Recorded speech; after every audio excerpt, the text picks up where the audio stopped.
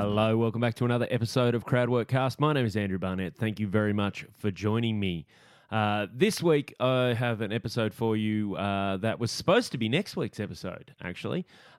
This week, it was supposed to be Ray Badron, who's a mate of mine and a very, very funny man.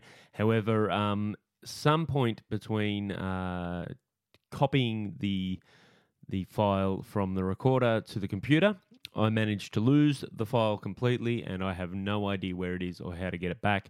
So, unfortunately, we're going to have to put that episode on the back burner till either one, I find the file, or two, I am able to corner Ray and get him to sit down and record another episode. So, hopefully, I'll have a Ray Badron episode for you soon.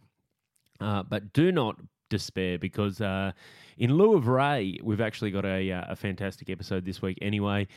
This was, as I said, going to be next week's episode, the one just before Christmas.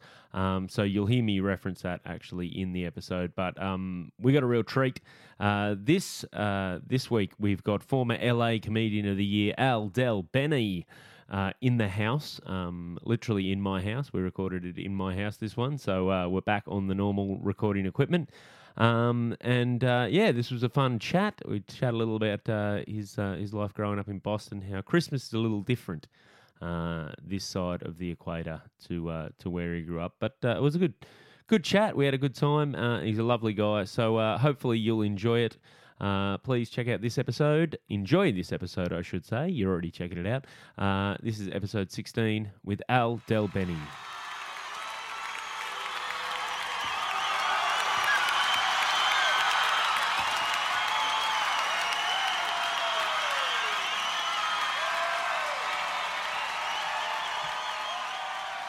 G'day, buddy. What's your name?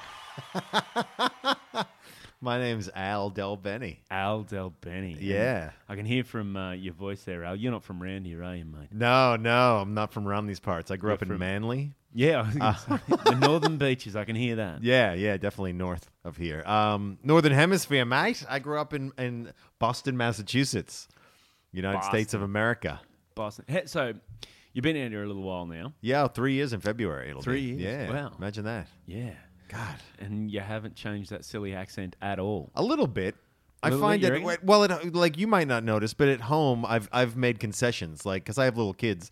So I will say tomato sauce instead of ketchup or even tomato sauce. I'll say tomato sauce because that's what they say. Wow. I know. I don't think I'll never say banana because that just doesn't feel right. It's always going to be banana. But I think tomato sauce is the biggest concession I've made. Wow. Yeah. Never let it be said you weren't compromised, mate. Yeah. And g'day. I like g'day. G'day's great. Yeah. Yeah. You know, is tomato sauce? See, I had a relative who married a Seppo years ago. Yeah. Married an American guy years ago, and they call their children half and half. Half and half. That's funny. So they're which is a type of milk over there too. Here you just wouldn't. Yeah. Well, it's half and half, and it's not. It's it's half cream and half milk, and it's for coffee. That's all you use it for is for coffee. Man, it's so seriously. good. Really? Half and half. Yeah, of course. It's so good in coffee. It's like, I'm telling you, you need to get it. I just use full fat milk now, though. Really? Yeah. Yeah. Well, you couldn't tell. You're keeping lean, mate. Oh yeah, thanks. They reckon that's the new thing though. That maybe we shouldn't stay away from the fats. Well, yeah, they're saying now that it's sugar. Sugar causes heart disease, and that the sugar industry really, put a kibosh on things in the 70s. Yeah, I see. I can see that sugar. Like I buy the first part that sugar maybe causes the heart disease. Yeah. But when people start ascribing agendas to it, that's when I'm just like, they just wanted to sell sugar. They weren't really trying to. Oh yeah, of course. Yeah. Of course. They were just trying to keep it quiet so they could sell. Yeah. But that was the funny thing was that when you make stuff low fat, you have to add sugar to it to thicken it. To give it the same consistency it had. So that's why we're all dying. But we're going to die anyway. Might as well. I mean, that's the weird thing is we're all living longer than we've ever lived in history. Exactly. Even though we're being poisoned slowly. So it doesn't, whatever. And obesity as a problem, it's like as a society, if you're going to have a problem, obesity's pretty good. Yeah. That's a good one to have. Yeah. It's better than starving or... Yeah. Or the plague. The plague. I suppose. Remember the plague? Ugh. Those were the days. Man, that's I read a thing that's partly to do with our shared cultural history.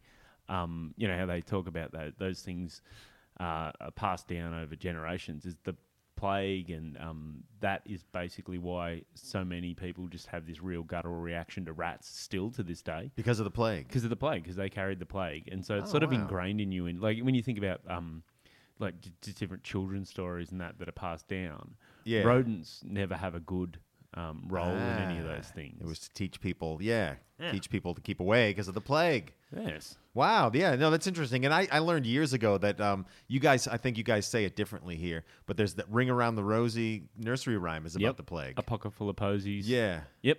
Ashes, ashes, because that's from the bodies burning. Ashes, ashes. Yeah. Yeah, we don't go that dark. What do you say?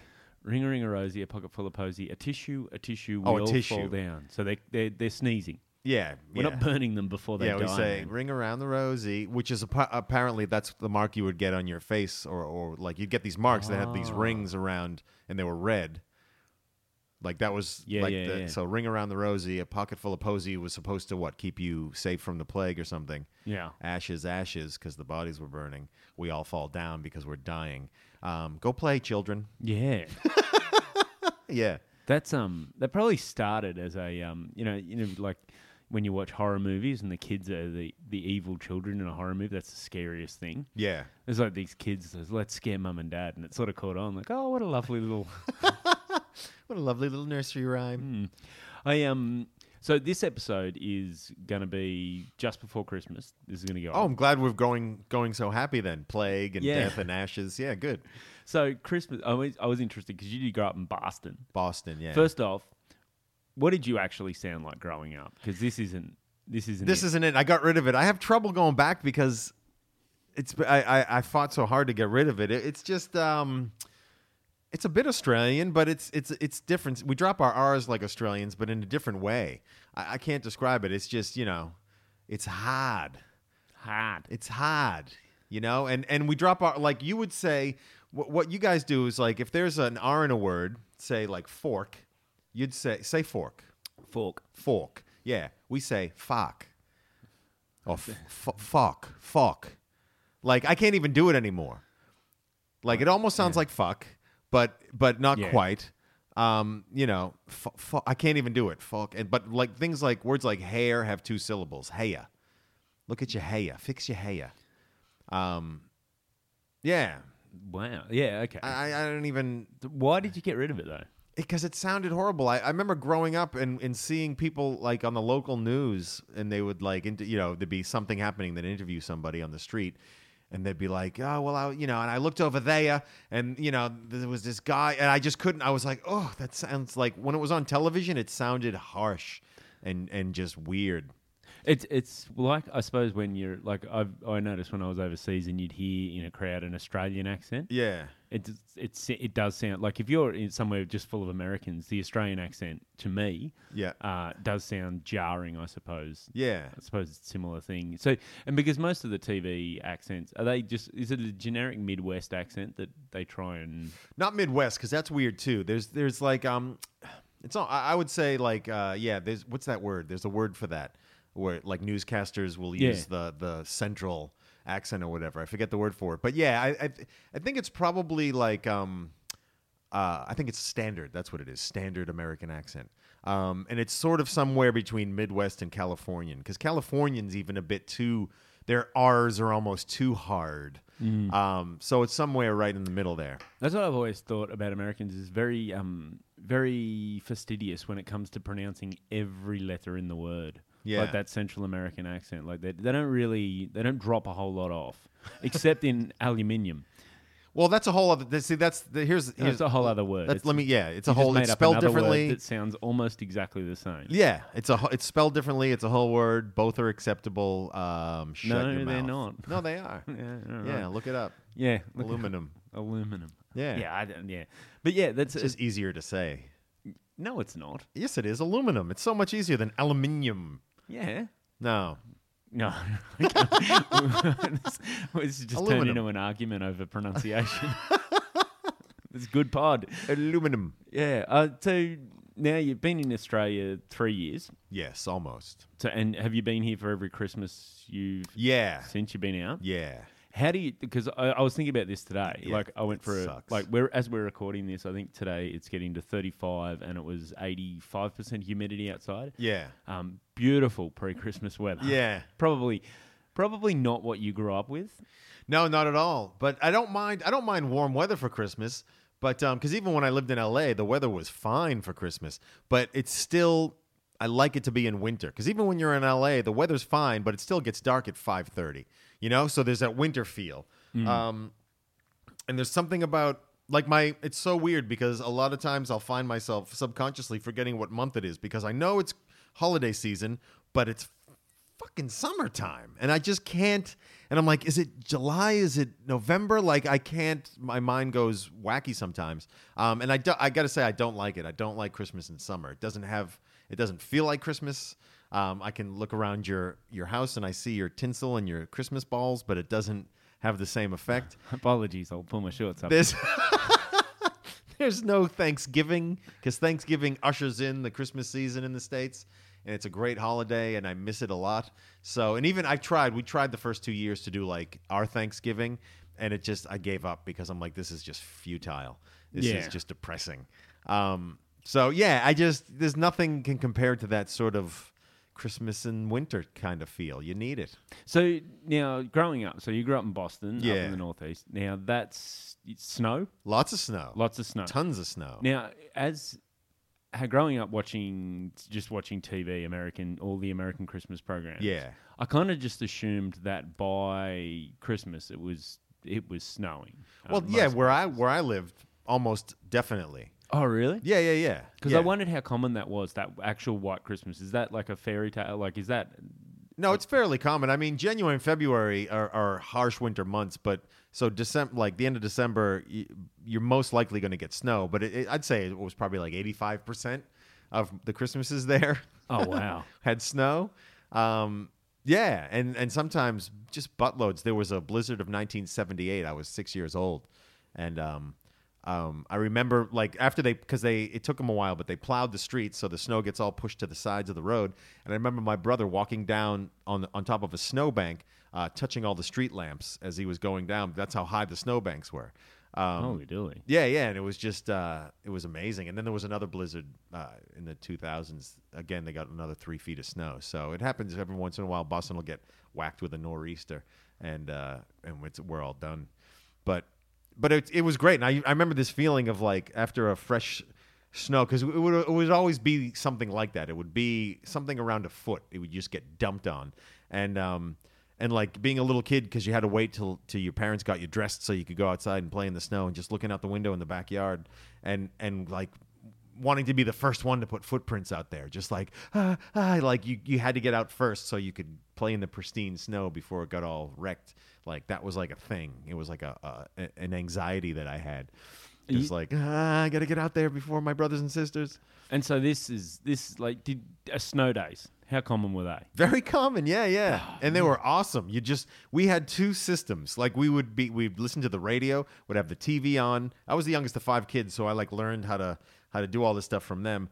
And then there was I wonder if they still do it. In the town I grew up in, Arlington, Massachusetts, like 6 miles outside of Boston, there was in the center of town there was a firehouse, and it had I guess it was a horn, and it would beep every morning. You could hear it through the whole town. It would go off every morning at 7:15, and then I think again at 7:15 at night for some reason. I don't know what that tradition was, but if school was called off, it would go off continuously. Merp, merp.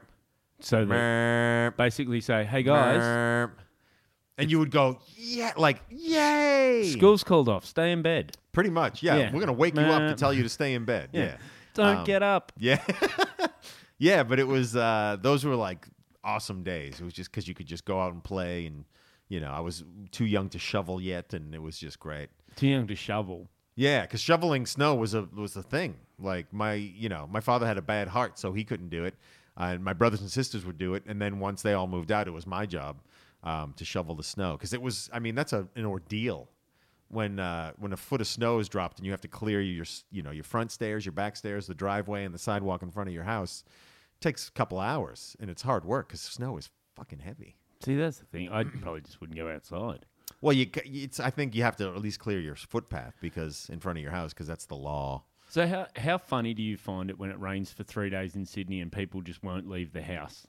Well, Like- I got used to that because that's what happens in L.A. But it rains a lot more in Sydney than it does in L.A. Like in L.A., whenever it rained, it makes the news. It was really hilarious coming from the East Coast. And it was like, there's water falling from the sky. Like every time it happened, and people would get all erratic on the roads. And in their defense, the roads do get slippery in LA when it rains because it hardly ever rains. So when it does, like these weird oils come up from the asphalt and all actually the crap do that's on the road that's sort of quasi dried up. Yeah, it actually does make it more slick. So and I did have a spin out one day on the highway. I just kind of fishtailed a bit, and the only reason I did it because I was swerved to miss a guy who was fully in like a huge SUV, fully just doing 360s down the highway, like but like in a straight line, but just spinning as he went. And I think he caught himself and corrected it, and I swerved to get out of his way, and I started fishtailing, and I was like, this is how it ends. This is it. But I caught myself and whatever. But yeah, it's so when it rains out here, I get mad when I have to drop my kids off at school and it's pouring out. I'm like, there should be another way. Like, I just hate the fact it's still so archaic to me. We're putting on plastic clothing to go outside. You know what I mean? It's just like, That is.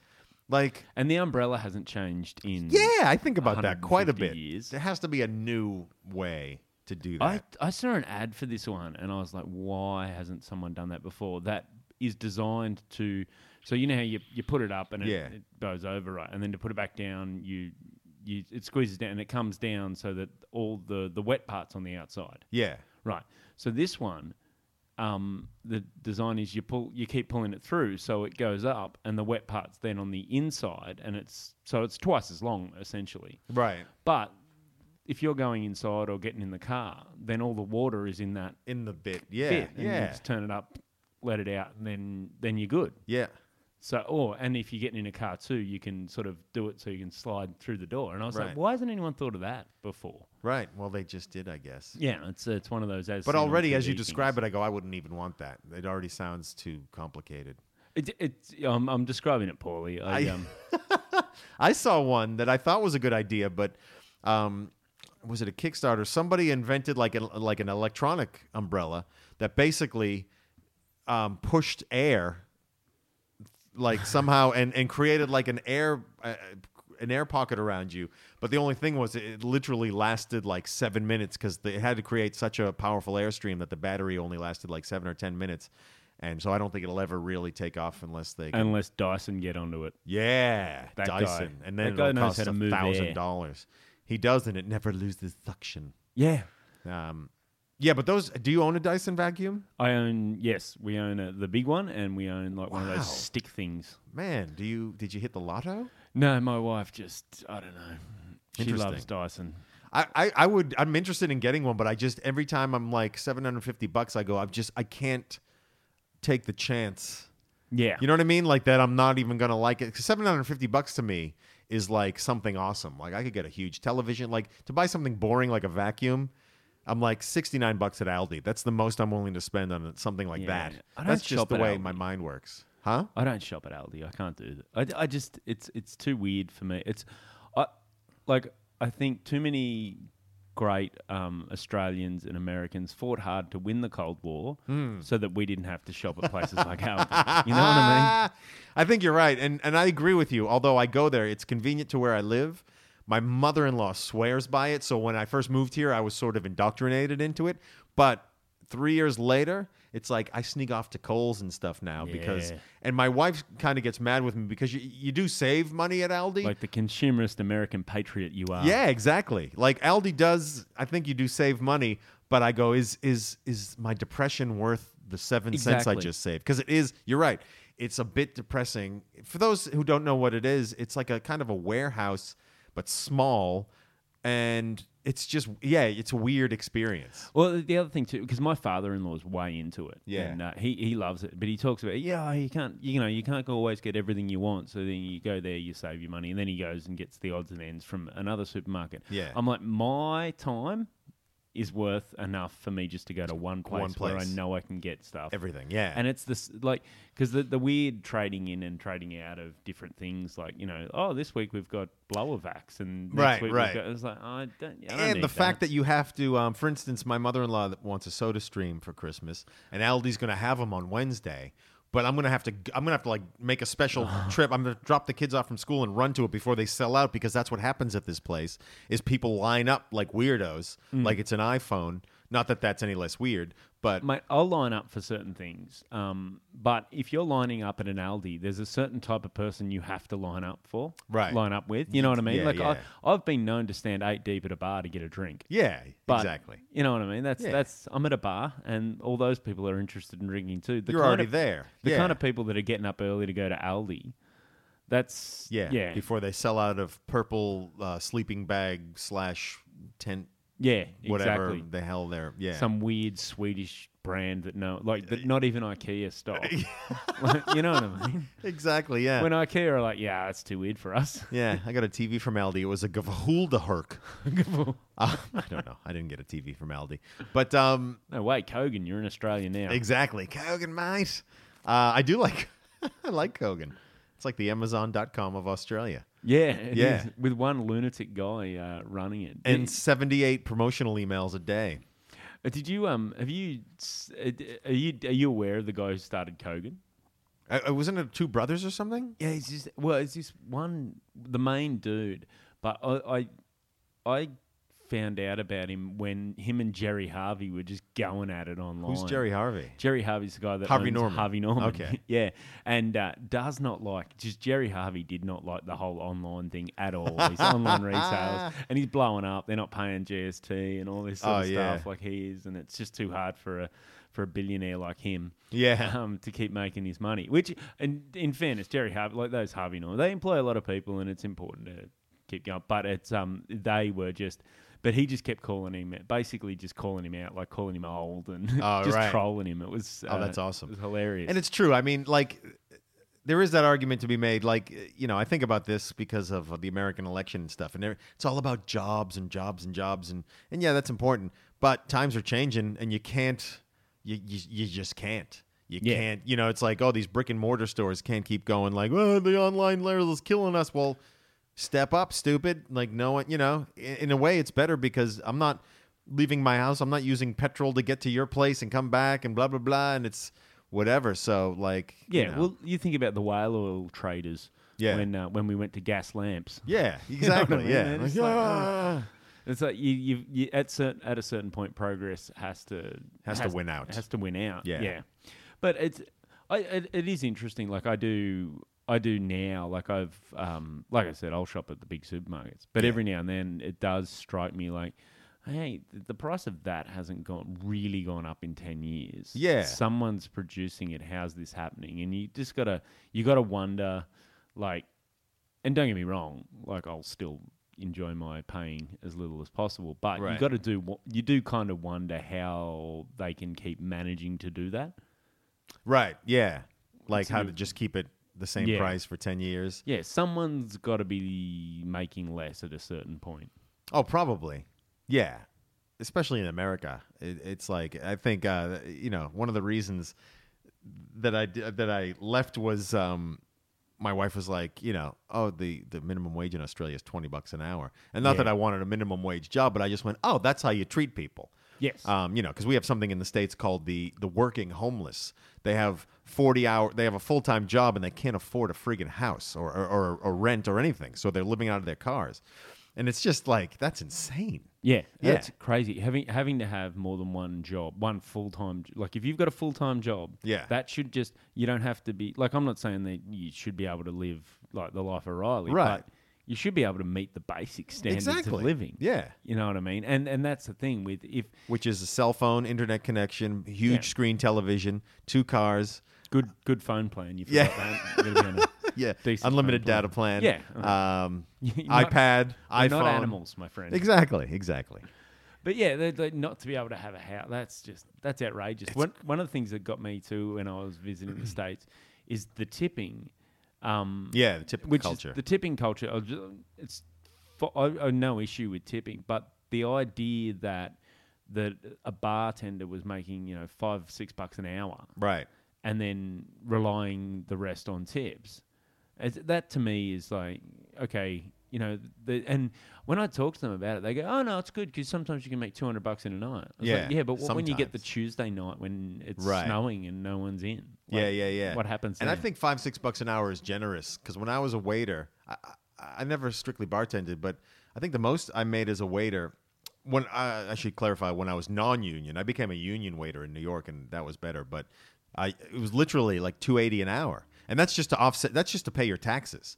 So basically you make tips all week. You report those tips, and then you get a check for like $1 because they've just taken your taxes out of the $280 an hour. Oh my God, that's outrageous. Yeah, and it depends on the place, but the way it works for the consumer, I mean, the restaurant tours or tiers or whatever that word is, the guys who own the restaurant are making a killing. Yeah. Obviously, it makes no difference to the consumer because what I found is living in Australia, you're basically paying the same amount because when you look at a menu in the States, things look a lot cheaper. But then, because tax isn't included on any price in the States. That drove me nuts. Yeah. So you're adding tax and tip to that, which is another 20%, 25% if you're a good tipper, including tax. So you end up paying the same as you pay. Here, when you look at a menu, you think, crap, this is expensive. But the end result is the same because you're not tipping and the tax is included on what you're reading in the menu. Now, the people who own the restaurant aren't making as much money because they're paying their waitstaff a livable wage. But also, the waitstaff, and I do notice this, especially in the Northern Beaches for some reason, the waitstaff have no incentive to sort of be up your ass and serving you, which isn't a bad thing because sometimes when you go to the States, you feel a bit rushed because it's called turn and burn. It's like, let's get people in and out so I can make more money. So it's like, are you done? Are you finished? Can you tip me and get out so the next table can come in here and tip me. And then here they sort of leave you alone and it takes a while. But if you're in a hurry, it's a bit like, come on. Yeah. But I found in the States, I remember I went with a group of people when we were in New York. We went to have lunch or dinner somewhere. Yeah. And there was they put a mandatory gratuity. Oh, for 6 or more, for right? 6 or more. Yeah. But because there was, I think it was a few Australians, a couple of Kiwis, and whatever, they knew, like obviously in New York, they know that the Australians and the Kiwis and that aren't used to tipping, so they know we're not going to. They I think they just thought we weren't going to tip big anyway. Yeah. So we got the shittest service, and then they chucked it like a 25% mandatory gratuity on it. That sounds a lot. Maybe it was 20%. Yeah. Well, we weren't happy. Yeah. As it was, but yeah, it was just weird. But to see, because that blows my mind. Because to my mind, that it's the restaurateur. If you're going to employ someone, that's your responsibility to pay them. Right. And I don't know. I'd love to figure out where that started in America. Who was the one who went? I heard a thing that it started. It was Jimmy Tipperman. Yeah.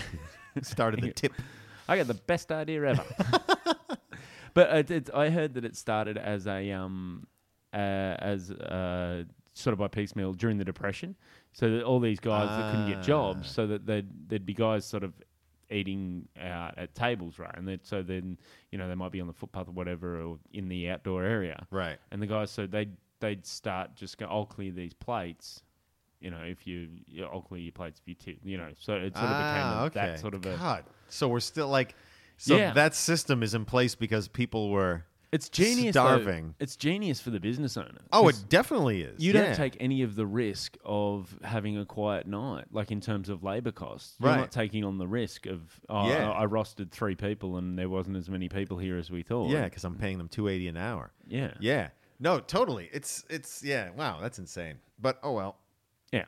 So anyway, back to I want to hear about these white Christmases and that sort of tradition. Is it like the TV suggests?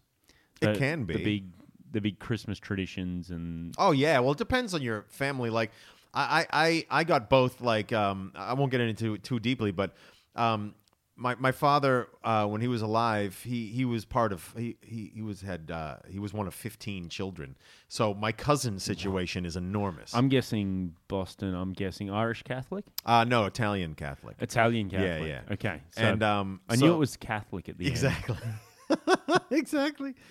So the Italians, like, Christmas Eve was immense. Christmas Eve was almost bigger than Christmas. Really? The dinner, just like this whole table we're sitting at here, it would just been just overflowing with food, seafood, anything, and Good seafood in Boston too. oh isn't it? yeah, just insanity, man, and just so much family, and it was funny because after my father died, my mother tried to, like, sort of keep that up for a few years, but it was just impossible. So it slowly went away, and then and it was a bit depressing for me because I used to love it. And then when I moved, it wasn't until I moved out to L.A. where I reconnected with because I had a few of my father's brothers and sisters moved out to California back in, like, the '60s. So I had a lot of cousins and family out there, and they kept those traditions going. So when I moved to L.A., it was like on again, and I was like, oh God, I remember this. And, like, my wife just couldn't believe, she's Australian, and she's just like, oh my God, like, this is insane. And, like, we would sit for Christmas dinner, not to forget about Christmas Eve, we'd sit for Christmas dinner or Christmas lunch, and you'd sit, and, like, lasagna would come out and stuffed shells and vegetables and all this stuff, and you'd eat a full meal, and they would clear that, and then turkey and ham and the whole next level. And my wife, like, she was like, what's going on here? And it was just nice to see that, like an Anglo having to deal with what it made me feel good. Just like, yeah, see, this is what we do. And it's full on like that. It's like it's awesome. Yeah. That But sounds that's fantastic. if your family is like that. I spent many years not having that and just sort of growing up the way probably a lot of Americans do, where it's like Christmas kind of blows because everyone else, if there's this pressure to be festive, but your family's kind of like, there's other stuff going on here. We're dealing with our own lives. So I got both, which is probably cool that I got to experience maybe how poor people live. Yeah.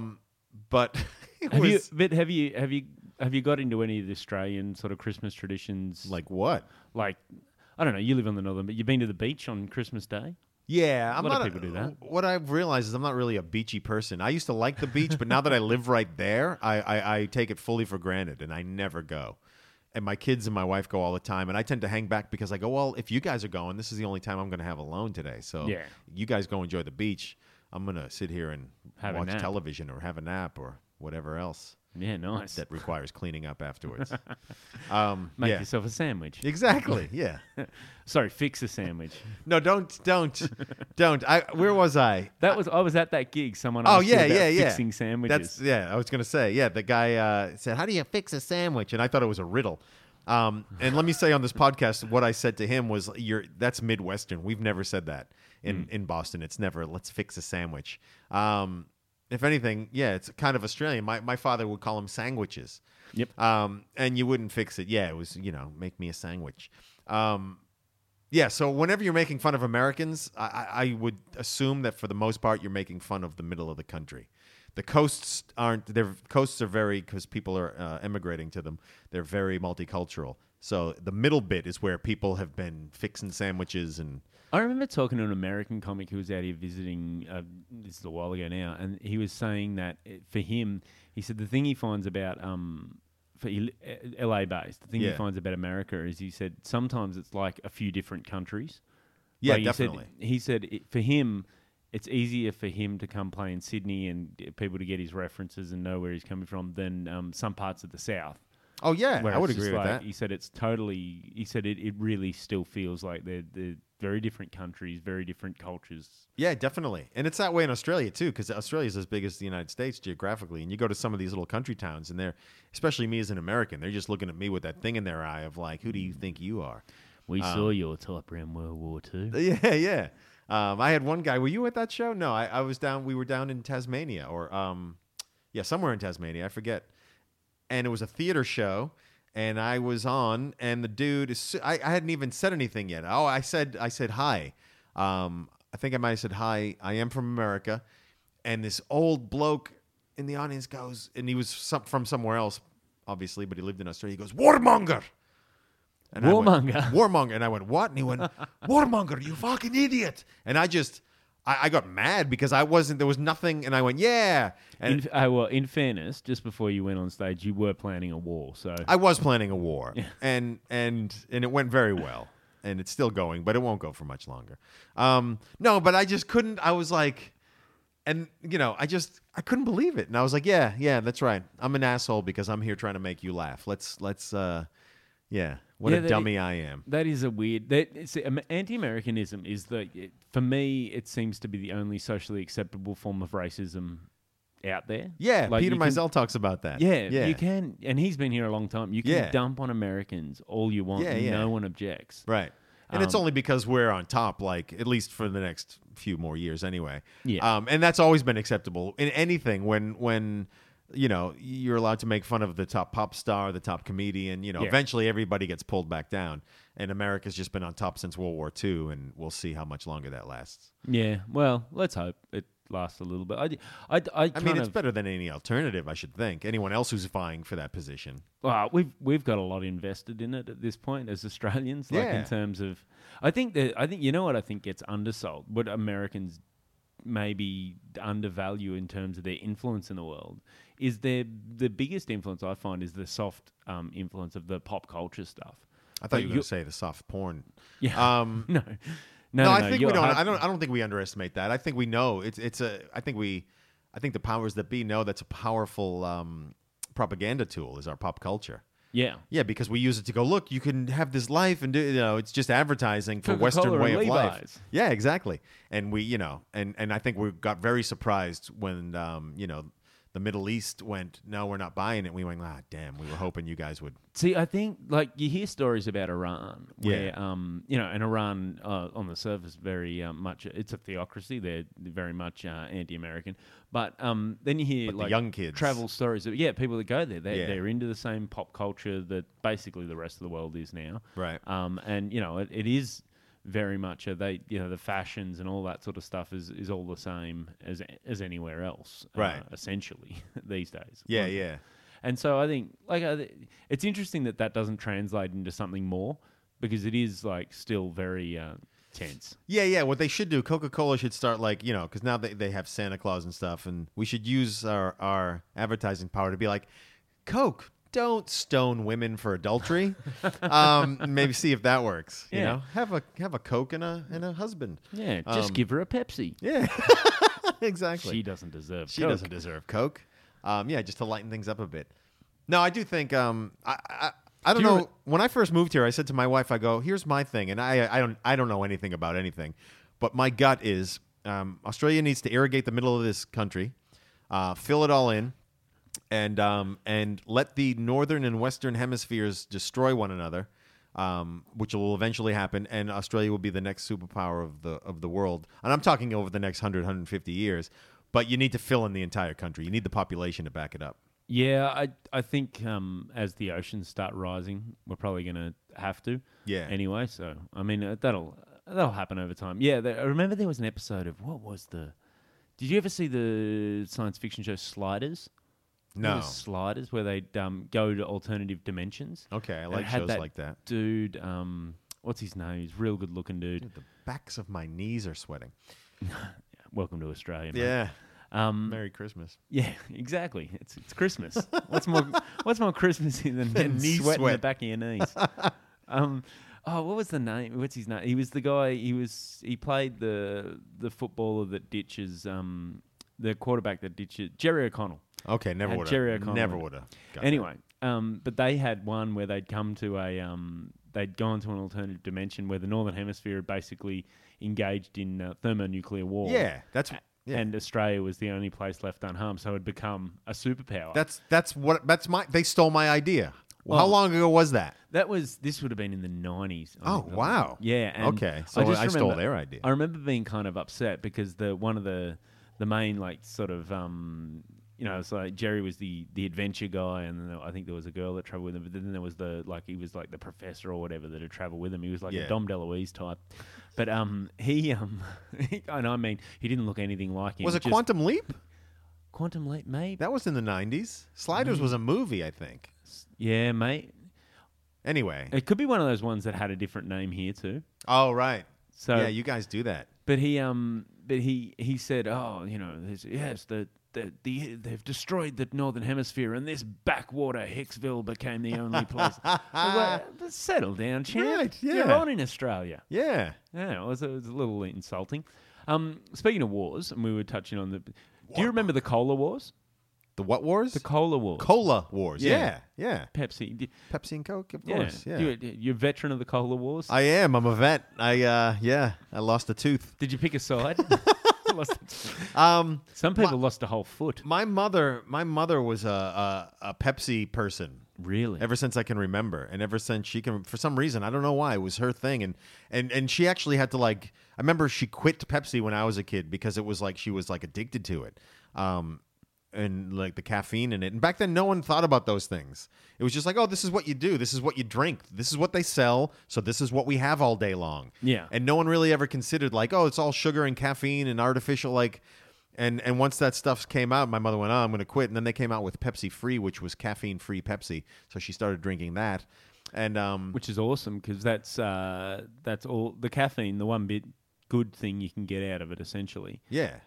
Is gone, and it's just sugar still. Right, just sugar water. And I remember, I have a theory about this, and again, I know nothing about nothing, and I've never looked into it. But because in the States, they switched everything over to corn syrup. Yes. And Coca-Cola, like late 70s or something, wasn't it? I don't know, but I remember when Coca-Cola, I don't know if it did in Australia, Coca-Cola did this thing in the States where they rebranded as New Coke, Yes. and they changed their formula to taste more like Pepsi, is what they said. And Is this when Bill Cosby was their spokesperson? yeah, and This is what they were going from strength to strength, as it turns out. exactly. Poor Bill. They went, yeah, so they switched it, and everybody threw a fucking fit. Like, it's just amazing when that stuff happens, and people, like, honestly, it becomes a thing. Now, either it was a major distraction from something political that was going on, honestly, or that's when they switched to corn syrup, and then they switched back to Coke Classic, which New Coke had been around so long, you wouldn't remember really what it tasted Yeah. like. So maybe because all I remember is when I came to Australia and had a Coke, I went, this tastes like when I was a kid because it was still using cane sugar and Yeah. not corn syrup. And that's when I went, I wonder if they used New Coke to make the switch and to just pull the wool over our eyes. And So whatever. imagine that, like, oh, Bill Cosby gave me a Coke and it tasted funny. So and when I woke up, have this. It's a new Coke. Yeah. Like, this tastes funny, Bill. I've been very grumpy lately, and I think when I think about all that stuff, that's probably the reason. Like, my heroes are all like Bill Cosby is a serial rapist. Oh my god. Like, there's all these little things that keep getting knocked down. 2016 killed off everybody that I've ever loved, celebrity wise. Well, you're a massive Prince fan. Weren't Huge you? Prince fan, like ridiculously. Not a fanboy fan, but like he just meant a lot to me, and his music meant a lot to me. I was going to say, because I think one of the most passionate I've ever seen you is when you were telling me a story about seeing him perform Yeah. at like a private party or something. Yeah, I went to his Ridiculous. house in L.A. With my friend Dane Cook. Got us into two of Prince's after Oscar parties. One was at a hotel, and the year after was at his L.A. home. Yeah, no, it was just like the highlight of my life, and I'm talking about including my marriage and my children being born. I know I'm supposed to say like that; those were the first, those are the but Yeah, but going to hey, Prince's house. Mate, I got married and had kids. Yeah. Like, how many people, heaps of people can say they got married and had kids. Exactly, How many exactly. people were at that party? Yeah. Like a handful of people, man. No, it was amazing, and he put I've talked about this on podcasts before, so I won't labor the story. But it was amazing, and the fact that I was there was just magical. And he put a concert on in his living room, and I was literally like, he was. What are you, a meter from me? He was 2 meters from me on a little stage in his living room, calling out celebrities that he had hidden around his house, like literally going, ladies and gentlemen, please welcome Stevie Wonder. And Stevie Wonder would come out behind like a drape. That you know what I mean? And it was just like, oh my word. He didn't even realize he was behind the drape. Yeah, no, Stevie thought he was at a real proper concert. And no, and it was just like, and then to walk around his house, and then I passed him in the hallway after his show. Dane and I were walking down the hallway, and Prince was coming the other way. It was just us three in the hallway, and I didn't know what else to say, but regarding his show that he just put on, I went, phenomenal. That's all I could muster. And he just went, And and looked at me and kind of smirked and walked off like Mr. Jefferson from. Like, yeah, I know. Yeah, exactly. And it was just the That's highlight cool of. as I was shit. like, and I think Dane said, and I quote, "Things just keep getting better for Aldel Benny." Because he knew that's why he took me instead of his girlfriend at the time. Dane knew what a huge fan I was. Yeah. His girl was pissed. Because he was like, "There's no question, it's Al. Al's coming to Prince's house with me. Yeah. Sorry." And like That's a good mate. yeah, it's a great mate. Like, and just especially because I had bad luck. Prince came to Boston years before in the late '90s, and I tried to get tickets, and like I waited in line at 3 a.m. and by the time and we were waiting at Tower Records, and the guy came out. There was a huge line. The guy came out and went, You are just like this is like a movie. You're having white Christmases, standing outside of Tower Records. Yeah, and the guy came out and went when Tower Records opened and went, "I don't know what you guys heard, but there are no Prince tickets here." And we were all like, "What?" And he went, "You have to go." So we all ran down to where they were selling them. And if we had been waiting in line there, we would have got them. And I was literally 3 people from the window, and they went, "Sold out," and shut the window. And I was like, "Ah!" And then to add insult to injury, lived a movie. I was working at a little restaurant at the time, a family-owned restaurant. And 2 days after the Prince concert, I was crushed that I didn't go. My boss goes, the boss goes, yeah, she was like, the owner of the restaurant, she was like, you should have told me. I didn't know you were a Prince fan. You should have told me. We're partial. They were partners with the people who owned the venue that he played. Yeah, we had plenty of tickets. And I was like, so it was like the universe just sort of going, here you go, Al. I got to meet Prince twice. I got to be in his home. I got to, so it was just, yeah. That is phenomenal. And when David Bowie died, I remember when that happened, I had just downloaded his album the night before, the new album, and it had all this weird sounding music on it and whatever. And I was going, all right, let me give this a listen. And then he died the next day, and it really was weird, but it wasn't. It was shocking and it was bad, but I'd never had the same connection to Bowie that I had to Prince. And my wife and I were sitting there, and I turned to her and said, I go, this is bad, but you don't have to worry about me until Prince dies, and that's never going to happen. And then what was it? A few months later, that my wife woke me up. Yeah, she woke me up with her, and she going, I think you need to see this. And she had her phone out, and it said Prince dead at 57. And I was just like, oh, he was 57. Yeah. I couldn't believe he was 57.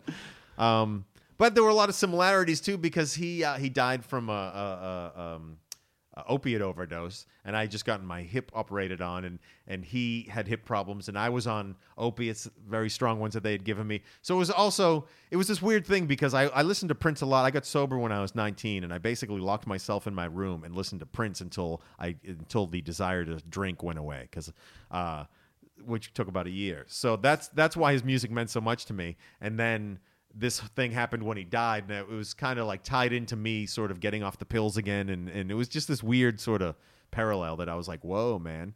Well, that's you've got a deep connection with that. That it's funny how music can do that. Like I can still hear songs.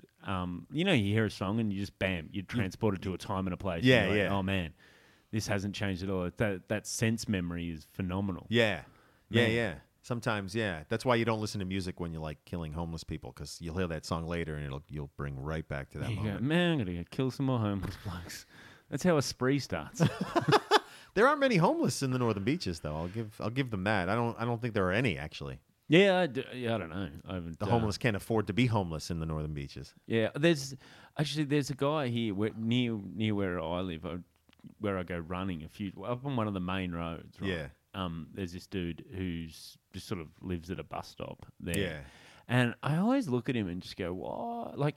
Like this is a nice enough area, but where he is like near a big intersection. There's nothing there. Right. Like it's near a big intersection. It's kind of near some industrial type area, but there's like nothing. Like if I was homeless, I'd probably gravitate towards somewhere a bit nicer. Like I remember a few years ago seeing a news story that a guy they'd found had been living sort of in the bushes on the cliffs at South Bondi for years. Oh, yeah. And then, he'd passed away, and they apparently, he'd lived there for years. I'm like, this guy's a genius. Yeah, that's the way you do it. I used to say that too, because in Boston, like we were talking about, the winters are harsh. You go to Harvard Square or something, and it would be like below 0 Fahrenheit, and these guys are like huddled up together, and they got sleeping bags that people gave them. And I remember me and this girl went around one time and like giving them shoes when I was like in my 20s. And Thank God I that know. went this way. because they didn't have any shoes. But I remember thinking like if I were, and it's easy to say, but it's like, just, you have all the time in the world. Walk to Florida, walk to California, like go, you know what I mean? Like, what the fuck? It doesn't matter. Like, I get it. People do have this connection no matter where you are. You're homeless, but this is still your home, I guess, right? Yeah. So I suppose it speaks to people who are very habitual. Yeah. Like if you as shitty as that existence is, they know they can survive. Like you do a Right. year living there, you go, okay, I can do it. Like, I know what to expect. right, yeah, From yeah. the weather. Whereas the people don't like uncertainty. Right. I'm discovering, I think. But yeah, that's probably right. Yeah, I always think about that. I'm the But it's same fun as to you, say man. that. It's fun to say, walk to Florida. Yeah, Stupid, dumb, homeless person. yeah, yeah. It's fun to make fun of the homeless. Oh, yeah, yeah. That's oh man. And so you growing up in Boston, when did you start comedy? How old were you? Because you I was 18 the first time I ever did it, fresh out of high school. And yeah, I met Dane in Boston. I mean, in school, in high school, and we both wanted to be comedians, so we bonded on that, and we started hanging out. And I was a delinquent at that time. I was doing lots of drugs and drinking and just sort of throwing it all away.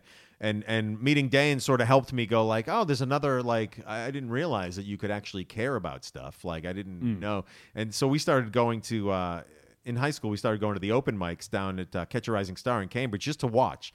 David Cross would have his sketch group go on.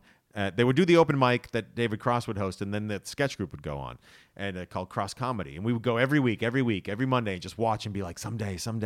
And then one day, and the system was that you would sign up, and then you'd get a card in the mail that would give you your date. You'd sign up for the open mic, and then you didn't just go onto Facebook and right, exactly, yeah. So one night, Dane gets up and signs the paper, and I was like, this motherfucker, because now I have to. Like, I was so scared. Yeah. So him doing it made me go, fuck, all right. So I did it. We get our cards in the mail. And then you get your card, and the date is like 3 months after you get the card, and it was like, fuck, this is happening. And that was it. And so my first time, I was about a year out of high school, so all my high school friends came. It's like that story of the first time you got on. Is a lot like the story of how some guys get drafted into the military. I get a letter in the mail. I have to report somewhere in 3 months. So my first time, because the room was packed with all my high school friends, I killed. And David Cross was the MC that night. I remember he goes, "This next guy coming to the stage." He said something, because I have the videotape. I haven't watched it in years because it's on VHS. It's probably gone by now. But he said something that gave away that it was me. So the place went nuts. He didn't say my name yet, but he went, "This next guy, blah, blah, blah." Maybe he said he's from Arlington. And the place went, bah! And he went, and like on the video, because I watched it a million times back then, like his face changed, and he goes, "New Kids on the Block, Al Del Benny." And I just smashed it, and I thought I was the shit. And I remember going up to the manager of the Catch a Rising Star afterwards and going, "Did you watch me?" And he went, "Yeah." And I was all like, "Well, how did I do?" Expecting her to be like, "Kid, you got it." And he went, "You were mean." Like, he didn't even look at me. He just went, "You were mean." And I was like, "Fuck you." So that was the first time. And it was like, and it's funny. I see younger comics, especially in Sydney. I see the same sort of attitude. There was some guy, I did your show the other week, and there was some kid there who went up, but he wouldn't stop talking to me and asking me questions, and it's the first time I've been annoyed by someone, and it's such a long, because it was like, dude, just leave me alone. Yeah. But he was fishing for that. And I could tell, like, I was like, oh, he wants me to be like, "Yeah, you got it, kid," and I just went, "Yeah." I go, "You're new, that's all. You'll be funny. Like, just keep doing it. Like, you're very, very new." And that wasn't good enough for him. But I was like, I'm just gonna be honest with this kid, and it was kind of fun to see him in that situation. But I thought the best thing I can do is be honest and not be a dick. I wasn't like, "You were mean," and just blew him off, but just to be like, "Yeah, you have all the fundamentals, but you just need to keep getting on stage for a couple of years." Yeah. But he would not stop talking to me. And you know who I'm talking about. Yeah, and recognize that behavior. Yeah. Yeah.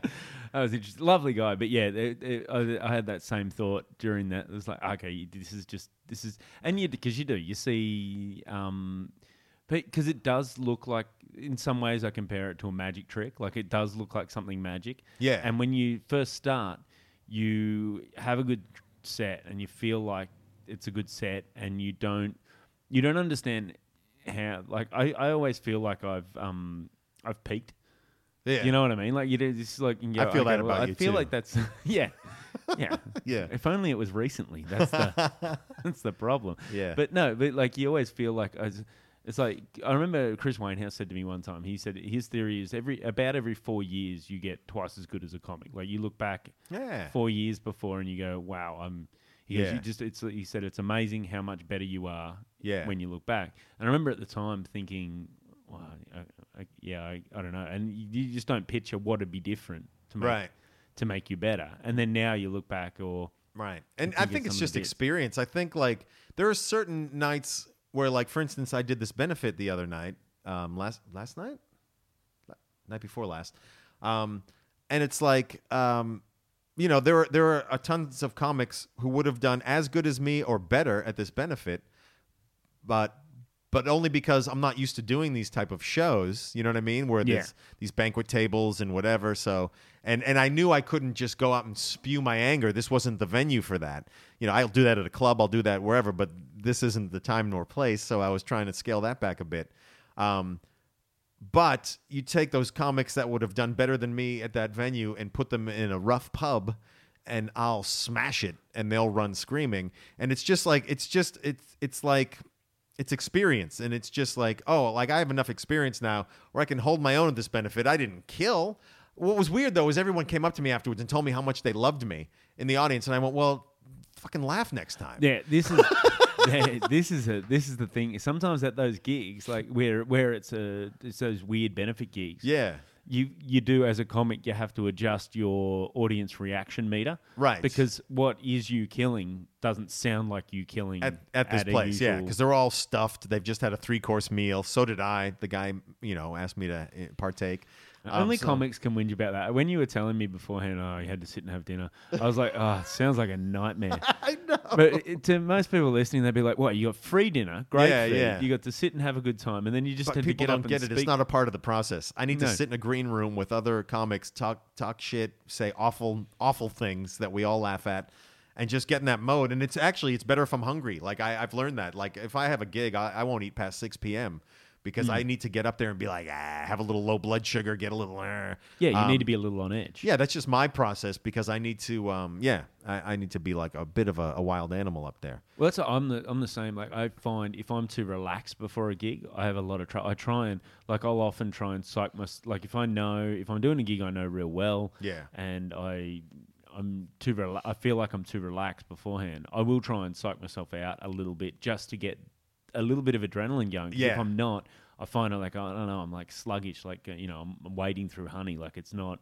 Yeah. You know what I mean? Like so sometimes I'll just go out and that's when I try and put myself, a little out of my depth in terms of just going to the audience and go, okay, well, let's try and start something here and make sure that I'm far enough from a bit in what we're talking about that I feel like the net's a little too far away just to so cut like and adrenaline run. kicks in. Yeah, which sometimes at these benefit gigs, like you try to do that, and also I sometimes try to rely on crowd response where I'll go, all right, I'm not feeling it, but once I get up there, but at these type of gigs where you can't rely on that. You can't rely on that, so it's like, oh boy, it's just an interesting thing. So now I know for sure. I've always known it. I've said this to you before the podcast. I've always known it, but I locked it in the other night where I don't sit and have dinner and watch the night unfold.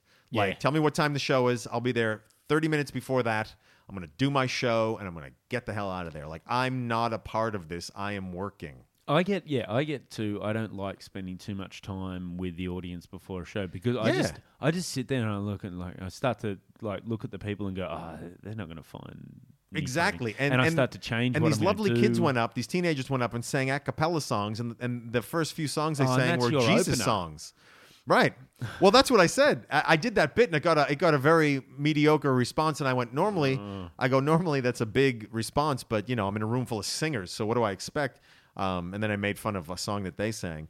But no, my heart sank because they were up there literally singing the Lord's Prayer, like, our Father who art in heaven. And I just went, oh. But it turns out it wasn't that type of thing. Those are just the songs they chose to sing. But I thought, what have I gotten myself into? Yeah. And if I had not seen that, I wouldn't have had to go through all that emotional shit. I just would have shown up and done it. Because in a weird way, the way I approach my comedy, you might have noticed this. I don't know if it comes across. In a weird way, I don't feel like this is what comedy is. I feel like this is my way of doing it. It's me versus them. It's me against them. I'm going to get you before you get me. By getting them, it means you're going to laugh before, you know what I mean? And I don't know what that is, but that's the way I think of it. And I just, that's why I come out swinging, because I'm like, it's me versus you, and I'm not going down. You are. Do you think that's to do with like where you started? Maybe? I think it is. I think I started in a lot of rough rooms, and I'm grateful for it. We started in pubs where no one wanted us there.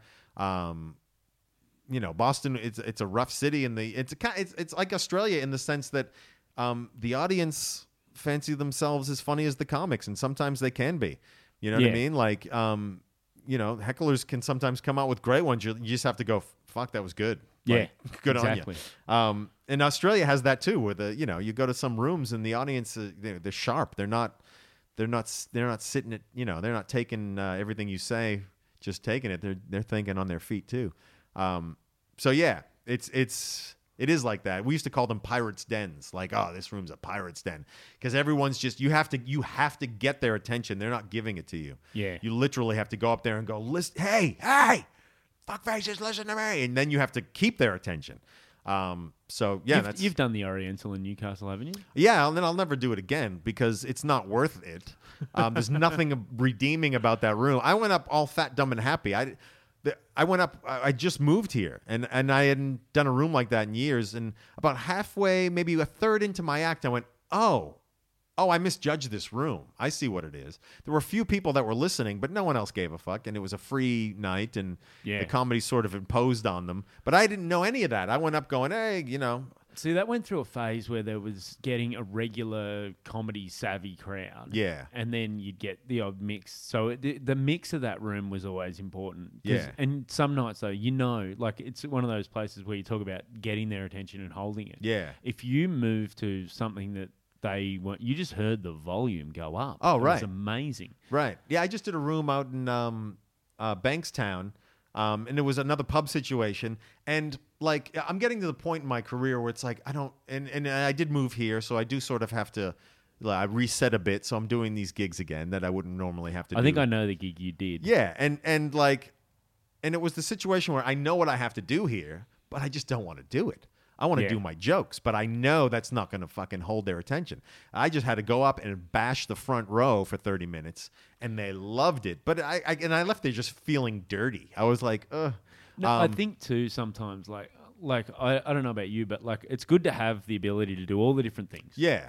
But once you know you can do something, and it's like you can do that to survive a gig. Yeah. But it's not my first choice. Yeah, it's not your first choice, and it's not what you got in it to do. So right. it's a survival skill that's great to have when you find yourself in that situation. Yeah.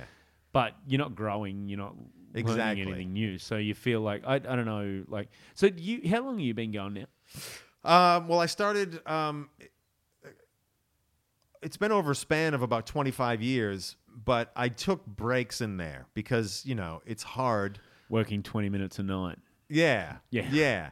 No, but because it's a self-driven thing, and I just, I'm a mental, so, I've had times in my life where I couldn't leave my apartment. I have issues. So I would quit, and I'm grateful, because I met my wife during one of my quit periods in New York. I started doing theater instead of comedy, and that's how I met my wife. But yeah, so I think all up, so out of the 25 years, I'd say 20 years probably, and out of those 20, it's probably 15 of like full on, like I'm giving this everything I have. Yeah. And do you feel like, we're just back to the idea of improving, just constantly improving. Yeah. Do you feel like you're improved? Like, do you feel like you're a better comic now than you were, say, 5 years ago? I don't know. I honestly don't know. I think I've adapted to Australia. I found a tape of myself on the first, it's on Facebook. I was just looking through my old videos. and somebody, it's like the professional cut of the first stadium I ever did on tour with Dane, and I went, oh fuck, I was tight. Like, I was a lot tighter then than I am now. I'm very loose now. I kind of go up and just sort of piece it together as I go. But this, I mean, obviously I was playing a stadium, so like the adrenaline locks you in. And it was a time of my life where I was also at the Laugh Factory, you know, doing 8 or 9 shows a week. So I was like, but I was well lubed. And it threw me a little bit because I was like, I think I might have been better then. But better in that sense. Better in the sense of like technically. Just boom, boom, boom. Everything slid into everything else. I think now what I'm doing is I'm a different person, and I'm not even sure. I think as a comic, I run into this thing where I'm like, I'm not really sure who I am right now. So my act fluctuates because it's like, all right, let me go up and find out what I want to talk about and what I want to say about the things I want to talk about. And then I lock that in for like a year and just keep pounding that and shine that up real nice. But I'm in that phase now where I'm like, God, yeah, I'm not into what I was talking about 2 years ago or a year ago, so I'm figuring out. So, yeah, that's where I'm at, and I feel like I just have to like honor that process and go like, all right, this is what I'm doing. See, but even the fact that you're aware of that process is probably speaks to the learning, like, because not all of it's, you know, learning, I can do this and that on stage. Some of it's learning about how your brain works, how your process works, basically. Yeah, I think it's like, it's once you figure out how you, it's like I just had to figure out what I did on stage, and then I can talk about almost anything. You know what I mean? It's like, all right, well, how do I talk about this? Yeah, how do you feed that through the machine? Yeah. That is your brain that spits out funny at the other end. Yeah, and the only thing I have going for me that, say, a more inexperienced comic doesn't have is that I just have the confidence to stand there not knowing what I'm saying, really. Confident that it's going to work out. Yeah. I'm going to be funny no matter what. It might not be the tightest set. It might not be whatever, but you guys are going to enjoy it. And, like, yeah. Yeah, based on that's based on the experience. Like, yeah, that's all. Because I've had comics, especially since I moved here, a lot of comics will come to me and go, oh, my God, it's just so. And I go, I've just been doing it a lot longer than you. Like, that's all. Like, that's the only difference is I've been doing it for I'm the oldest vampire. That's it. You know what I mean? See, I'm obsessed with, and I've talked about this on a couple of the other episodes, I'm obsessed with gears at the moment, having different gears. Like gears. So, with an R. Yeah, it's a phrase. It's a phrase that... gears. That who was it? Mick Meredith, actually. The first time I'd ever heard anyone explain it like this it was him. He just got off a cruise ship, and he was telling me about how it was all the old ducks, the bowling set. And I said, oh, how'd that go? He goes, oh, don't worry, Barney, I've got gears. Yeah. Goes, just that ability to just, whatever's in front of you, just, okay, let's do this a little bit different and work it to that. Which is a great skill to have. Some would argue that, like, fuck that, I just do what I do. And which is why I like that as well. I like that, but you don't always have that luxury. And especially, I made the decision to move to Australia. It's like, yeah, I need gears because people aren't here. They didn't come here to see me. I was put in front of them. Yeah. It's one thing if like, oh, you're here to see me. This is what I do. But it's another thing to be put in a situation where it's like, okay, well, I kind of have to cater to you guys a little bit. Yeah, see, when I've seen you do it, like I think of you as having different gears, but you're still very Al. Yeah. In the way you do it, like I think that's the key too. Is you don't want to totally tailor to this audience like this, so I'm going to do this. So I'm going to do Bob Hope. Yeah. You do what you do, but you just skew it. Yeah. They might need a little more easing into this, or play up this thing. Like I'm going to spit on it before I jam it in. Yeah. Yeah. Exactly. Exactly. Yeah. Like a gentleman. Exactly. Mate, that might be a perfect way to go out for this episode. Thanks very much.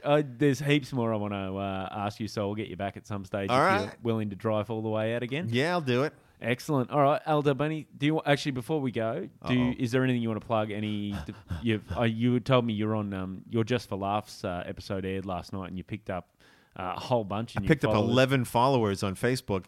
Yeah. If you have Foxtel on the Comedy Channel, I'm sure they're going to re-air it. Just the Just for Laughs Sydney thing that was at the Opera House.